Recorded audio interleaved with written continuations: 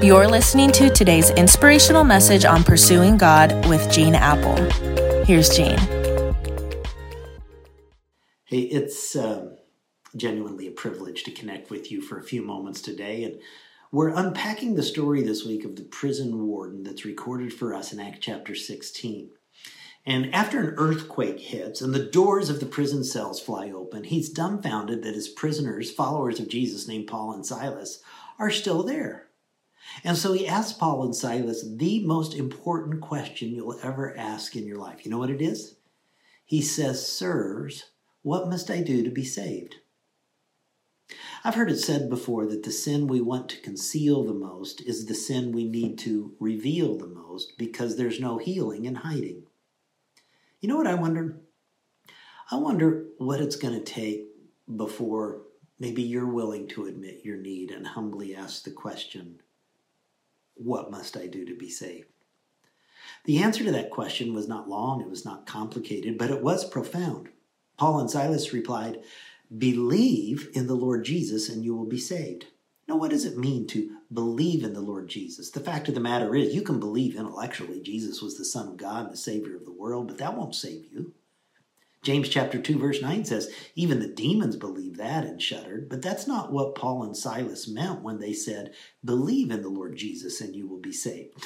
They're talking about moving that knowledge that's up here in your head 18 inches south to your heart. They're saying you must humbly believe in the Lord Jesus. There's so much I love about what's happening at Eastside these days. It's such a magnetic environment. And many of us have the sense that something extraordinary and supernatural is going on in our midst. But sometimes I fear that more than a few of us are joining, like in services on the weekends, more out of a jump on the bandwagon mindset than out of a personal conviction.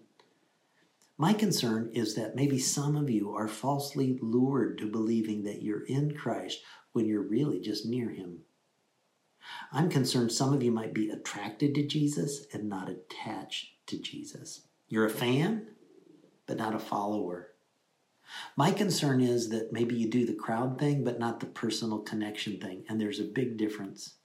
Listen to me, to be present with the masses is not the same thing as being personally connected with the master.